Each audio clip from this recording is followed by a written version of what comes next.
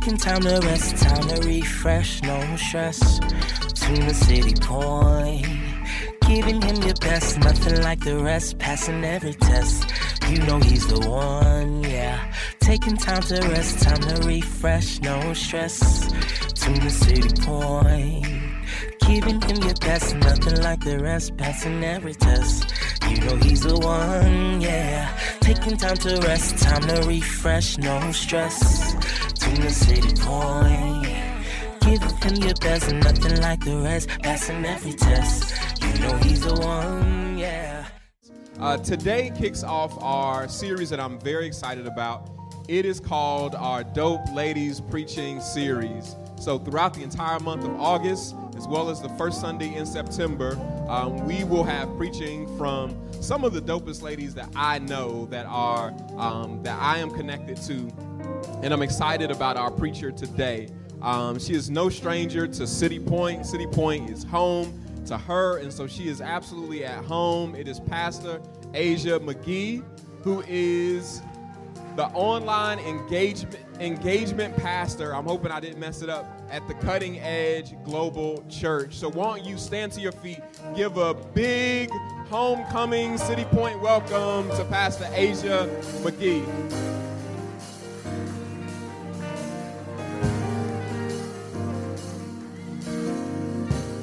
Good morning, City Point.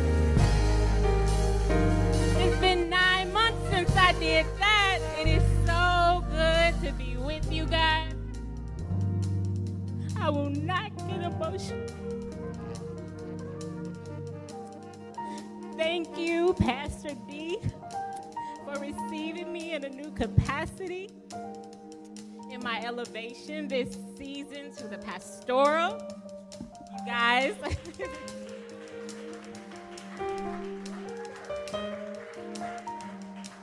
Thank you so much. Thank you, Carla. I know many faces here, but for those of you guys that don't know, I was the director of operations at City Point for 5.5 years, and recently, at the end of last year, moved on to another capacity. But it is so good to be back, and I have a word for you guys today. So shortly before Pastor D asked me to speak, God began to stir in me a word, and that's not atypical of God. He'll give you something and he wants you to prepare it, and then you have to be sensitive to his voice when it's time to release it. And so, for the purposes of note-taking, today's subject is the capacity for more. The capacity for more. Coming from 2 Kings 4, verses 1 through 7. In the NIV version, you guys can read on the screen above me. If you have your Bible app, or if anybody in the universe is still carrying a hard Bible, you can pull that out too.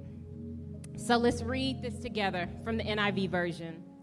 The wife of a man from the company of the prophets cried out to Elisha, "Your servant, my husband, is dead, and you know that he revered the Lord. But now his creditor is coming to take my 2 boys as his slaves." Elisha replied to her, "How can I help you? Tell me, what do you have in your house?" "Your servant has nothing there at all," she said, "except a small jar of olive oil." Elisha said, "Go around and ask all your neighbors for empty jars. Don't ask for just a few. Then go inside and shut the door behind you and your sons. Pour oil into all the jars. As each is filled, put it to the side." She left him and shut the door behind her and her sons. They brought the jars to her, and she kept pouring. When all the jars were full, she said to her son, "Bring me another one." But he replied, "There is not a jar left." Then the oil stopped flowing. She went and told the man of God, and he said, "Go sell the oil and pay your debts. You and your sons can live on what is left." Let us pray. Father God, in the name of Jesus, we thank you for this appointed time. I thank you that everyone here is here for a divine purpose. I pray, Lord God, that you soften the hearts of your people, Lord God, and allow this word to fall not on stony ground, Lord God, but hearts that are ready to receive you. I thank you, Lord, that your Holy Spirit can minister to each person individually in the way that they need the most, and I ask that you do this today. And Lord, I just yield myself completely to your Holy Spirit. Move through me and speak through me as only you know how, Lord God. These things I ask and pray in Jesus' name, amen. So in this text, we have the prophet Elisha, who had recently succeeded his mentor Elijah as lead prophet in Israel. And Elisha was known in scripture to be a man of God, one that operated with extreme integrity. His ministry was really dedicated to the compassionate needs of the people. And so this miracle that we see in this text is actually the third one recorded after he saw his mentor go up to heaven in chariots of fire.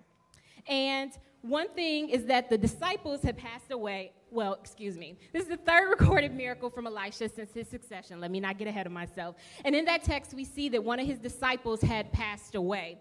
There was the company of prophets, and so Jesus had disciples and followers. The prophets that were appointed over a particular region would also have followers that were being trained by them. And so the wife, she's a widow now. Her husband passed away, and she's coming to Elisha, like literally begging him, saying, I inherited this debt. The creditors, are after me to enslave my sons, and, what am I supposed to do? And in that day, people could be used as a payment to pay debts. And so Elisha replied in his compassionate manner that we know him for, asking, how can I help?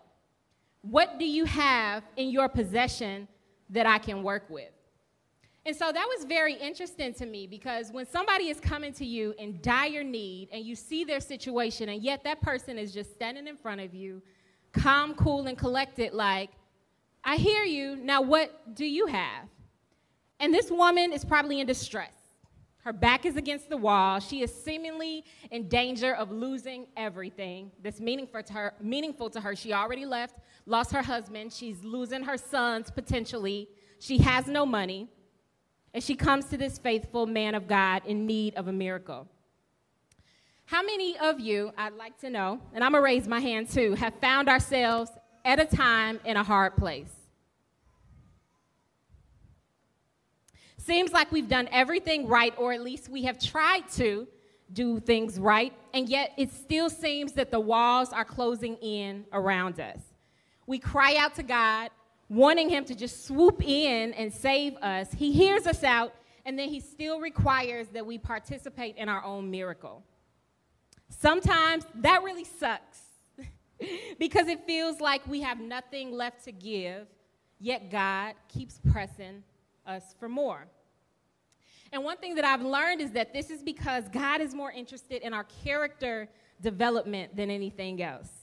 We go to God for things, we go to God for end objectives, but God is actually interested in who we're becoming in that process. Our trials are merely a training ground, a stage for his glory, for his manifested presence to come to the forefront. I heard this quote some years ago, and it said, you can't make a difference if you're not willing to be different. And in that same capacity, how can we see that God is the big, faithful God that he is if we never have a situation that requires him to show up as that big God? A situation that's beyond what we can do on our own. So what we feel like we need is an immediate solution. And what God wants is for us to be pressed to the point that he gets the oil of his anointing. At this point where we come to the end of ourselves is where we're no longer operating out of ourselves. And what's produced is the pure power that will transform us first. It's always about us first. And then make us effective in our assignments to transform lives and the world around us. The widow replied in verse 2 that she has nothing in her house except a small jar of olive oil. Nothing except a small jar of olive oil. How can you have something and nothing at the same time? We are God's creations, And one thing we must know is that we were created to be fruitful in every way. God is a God of production. He's a God of multiplication, and we are created in his image and likeness. So there's always seed in us in some form, something that will reproduce, something that can bring forth a harvest of what God has promised to us. So in this moment, we see that the unfortunate circumstances of life had closed in on this widow to the point that she overlooked the thing that would be the raw material for her exodus. I asked you today, and I had to ask myself this: what is the thing that you have disregarded? When you're going to God and you're saying, God, I need your help. I need a miracle. I don't have nothing. I don't have nothing. What is the thing that you have disregarded? What is your I have nothing except? What is your exception? And I don't think it was by coincidence either that the widow's exception at this point was a small jar of olive oil, because we know oil to be something of extremely high value. It is said to be, for modern day society, the world's most important source of energy. And so nations war over it. It impacts our economies. And so even though the widow had a small jar of olive oil, it represents something extremely impactful and potent. I entered into a new season at the end of last year, and it was encapsulated by a series of transitions, relational, career, etc. All the while, more responsibility was coming to me, ministry inside my home, taking a more active role in the care of my parents. And literally, I've just been looking at God like, how? How can all of this possibly be coexisting at the same time? So on one way, you're stripping me, and on the other way, you're increasing me. And I remember saying, like, this is a very weird season because it's forcing me, every single thing I have to show up at 100%. So how are you taking away from me, yet still requiring me to produce at an even higher capacity than before? And what he revealed in my stillness is that he wanted me to get back to the thing that I have disregarded. He wanted me to get back to my small jar of olive oil. He wanted me to come to the end of myself. And my small jar of olive oil is my voice. Understanding fully the speaking and teaching and writing are graces on my life. They are also the main things that I deprioritize when stuff gets extremely busy and hectic. I think that those things can wait a little bit. I've been supposed to be writing a book for about 5-6 years now, been supposed to be doing this and that, but all the other urgencies of the day, they're coming, and so I'm deprioritizing my small jar of olive oil, and God is like, I don't want you to miss your appointed time.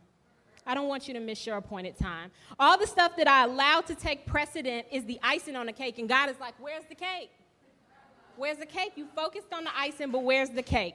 And he was patient with me, but he's such a loving God that, again, he would not let me miss my appointed time to graduate to my next level. So he began stripping things away. I walked away from a nearly 10-year relationship. I walked away from friendships. I left my comfort zones. And then I thought, okay, good. I passed my test, right?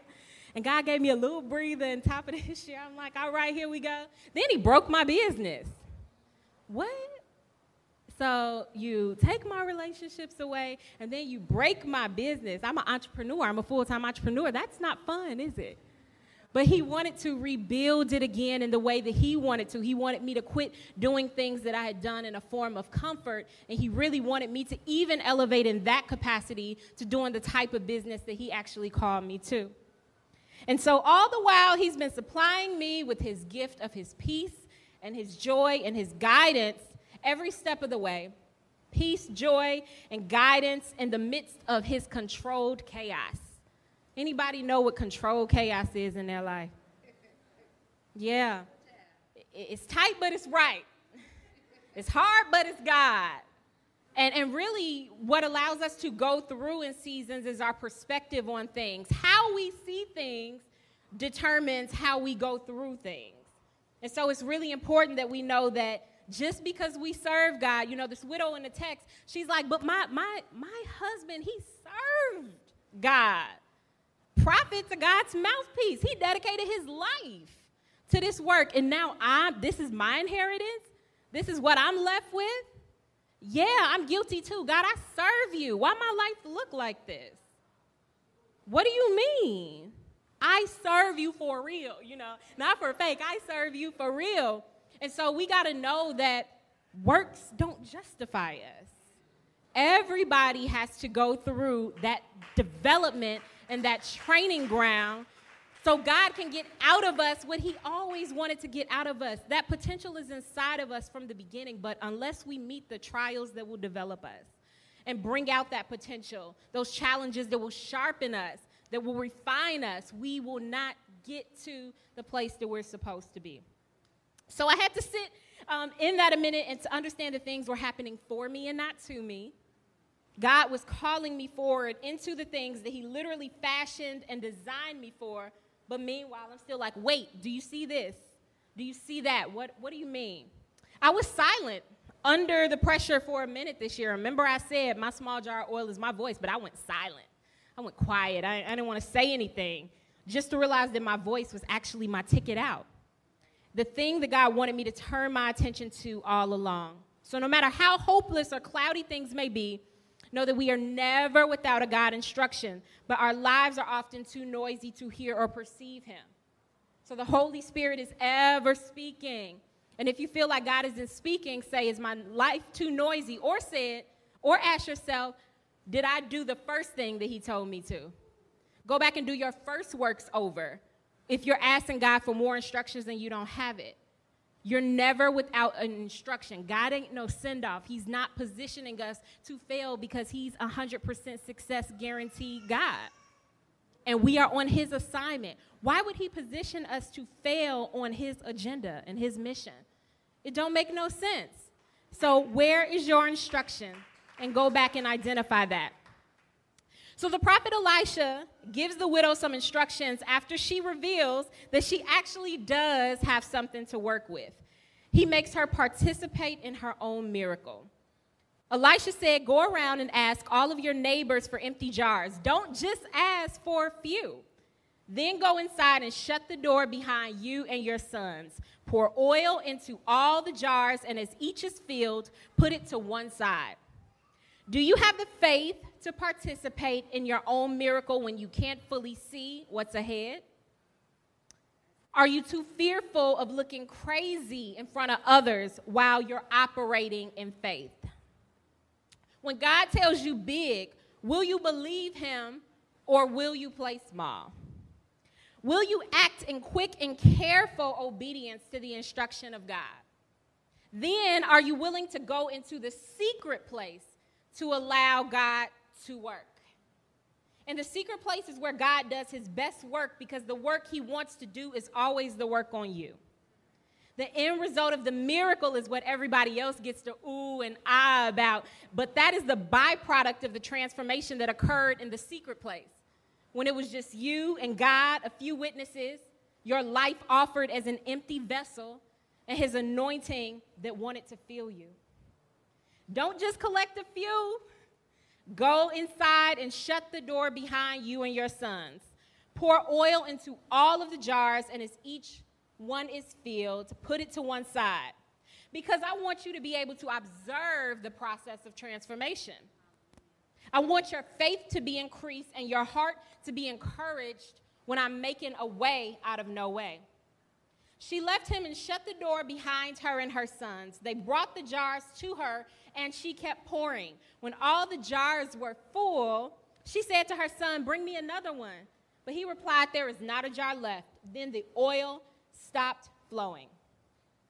Despite God stripping me down of everything that I thought was significant, shifting my value system and pressing me for more of his anointing to rest upon me, he has added unto me in some beautiful and necessary ways. He knew what was ahead, and I also had people in key positions of my life that would not have been able to support me in the way that I needed to be supported emotionally and spiritually in this season of my life. And perhaps my willingness to let go was actually a trigger that released me into the new season. God knew what was ahead. He had to give me some people who had capacity for me, who would get down in the trenches with me, who would build with me. covenant relationships to witness this transformation. I told my support system this week that I feel like they have held me up, each of my arms, at times where I felt like I literally wanted to collapse under the pressure this year. Behind the closed doors, the widows had her 2 sons in the trenches with her. Everyone won't be privy to what God does with you behind closed doors, but there is a special blessing for those that do. Who are those people who are in the trenches with you? Are you equipped to undergo the transformation that God wants to take you through? Do you have a lot of stuff in your space, or do you have what's necessary? Less can absolutely be more, and that's what we see in this passage. The widow was obedient to the instruction. She and those ordained to witness that miracle, they got in the trenches together.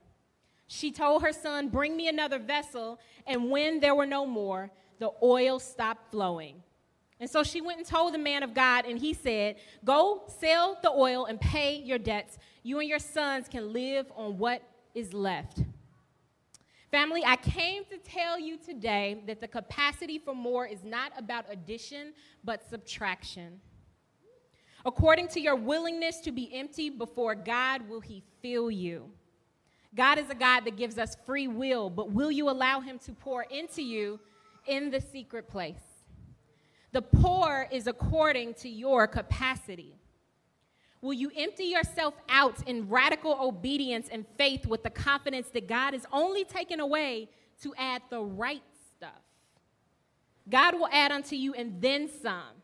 When the widow followed the instruction of God through the prophet Elisha, not only was the widow able to pay her debts with the thing that she had disregarded, but she and her sons were able to live off the rest. The anointing of God puts you in overflow and in position for perpetual increase. The widow was in a tight spot, but found through her obedience and faith that when she got empty before the Lord, he increased her. And the things that she thought would be the end of her and her family legacy became non-factors. Maybe the things that are threatening to take you out are an invitation for you to visit with God in the secret place, so that he can show you how to rise above it. I want to pray with you this morning for a greater sensitivity to the voice of the Lord, for confidence not in yourselves, but in God to quickly obey his divine instructions. I want to pray that you submit to divine counsel and allow God to bring covenant relationships into your life that can handle seeing you in your lowliest state and get in the trenches with you without disregard for your value. I want to pray that you have the courage to empty yourself out before the Lord so that he can bring you into the productive and prosperous place that he intended for you all along. If this word is for you, I ask that you bow your hearts and lift your hands to God and surrender as I pray. Father God, we thank you and we bless you, Lord God, for this word that you sent to me for this house, Lord God. I know that it's not by coincidence that each and every one of your people are here, and they came, Lord God, because they were seeking a word from you. Lord, we need more of your presence. We need more of your glory. We cannot walk this earth without you because you are the mere reason for our existence. And so, Father God, I pray that you divinely align each and every single individual for where they should be in this exact season of their lives. Father God, I pray that you give them the courage to endure the stripping that occurs during the process so that they can become all that you have created them to be. I pray that you silence their fears, and I pray that you give them confidence in who you are and you reveal yourself to them in a new way. Father God, I pray that you soften their hearts and you continue to speak to them and reveal your unfailing love to them, Lord God, so that they can continue to walk with you and to draw closer, Lord God. Help them to give them a stirring in their spirits for more of your word, Lord God. Your word says that your sheep know your voice and another they will not follow. And Lord, your word is the knowledge and the revelation of you, Lord God. So stir in us so that we study your word, so that we come to know you, so that we can recognize you and perceive you, Lord God, even when we don't see you, Lord God. I thank you that you are giving them bold confidence with fire under their feet to walk forward in all that you have created them them to be. And I thank you, Lord God, as they seek first the kingdom of God and your righteousness, you'll add unto them and take care of everything that concerns them. Thank you, Lord, for this appointed time, and thank you that these people, your people, we are on an upward trajectory, Lord, and we thank you for what you have already done, because the works of God are finished. We pray these things and we seal it with the blood of Jesus. Amen.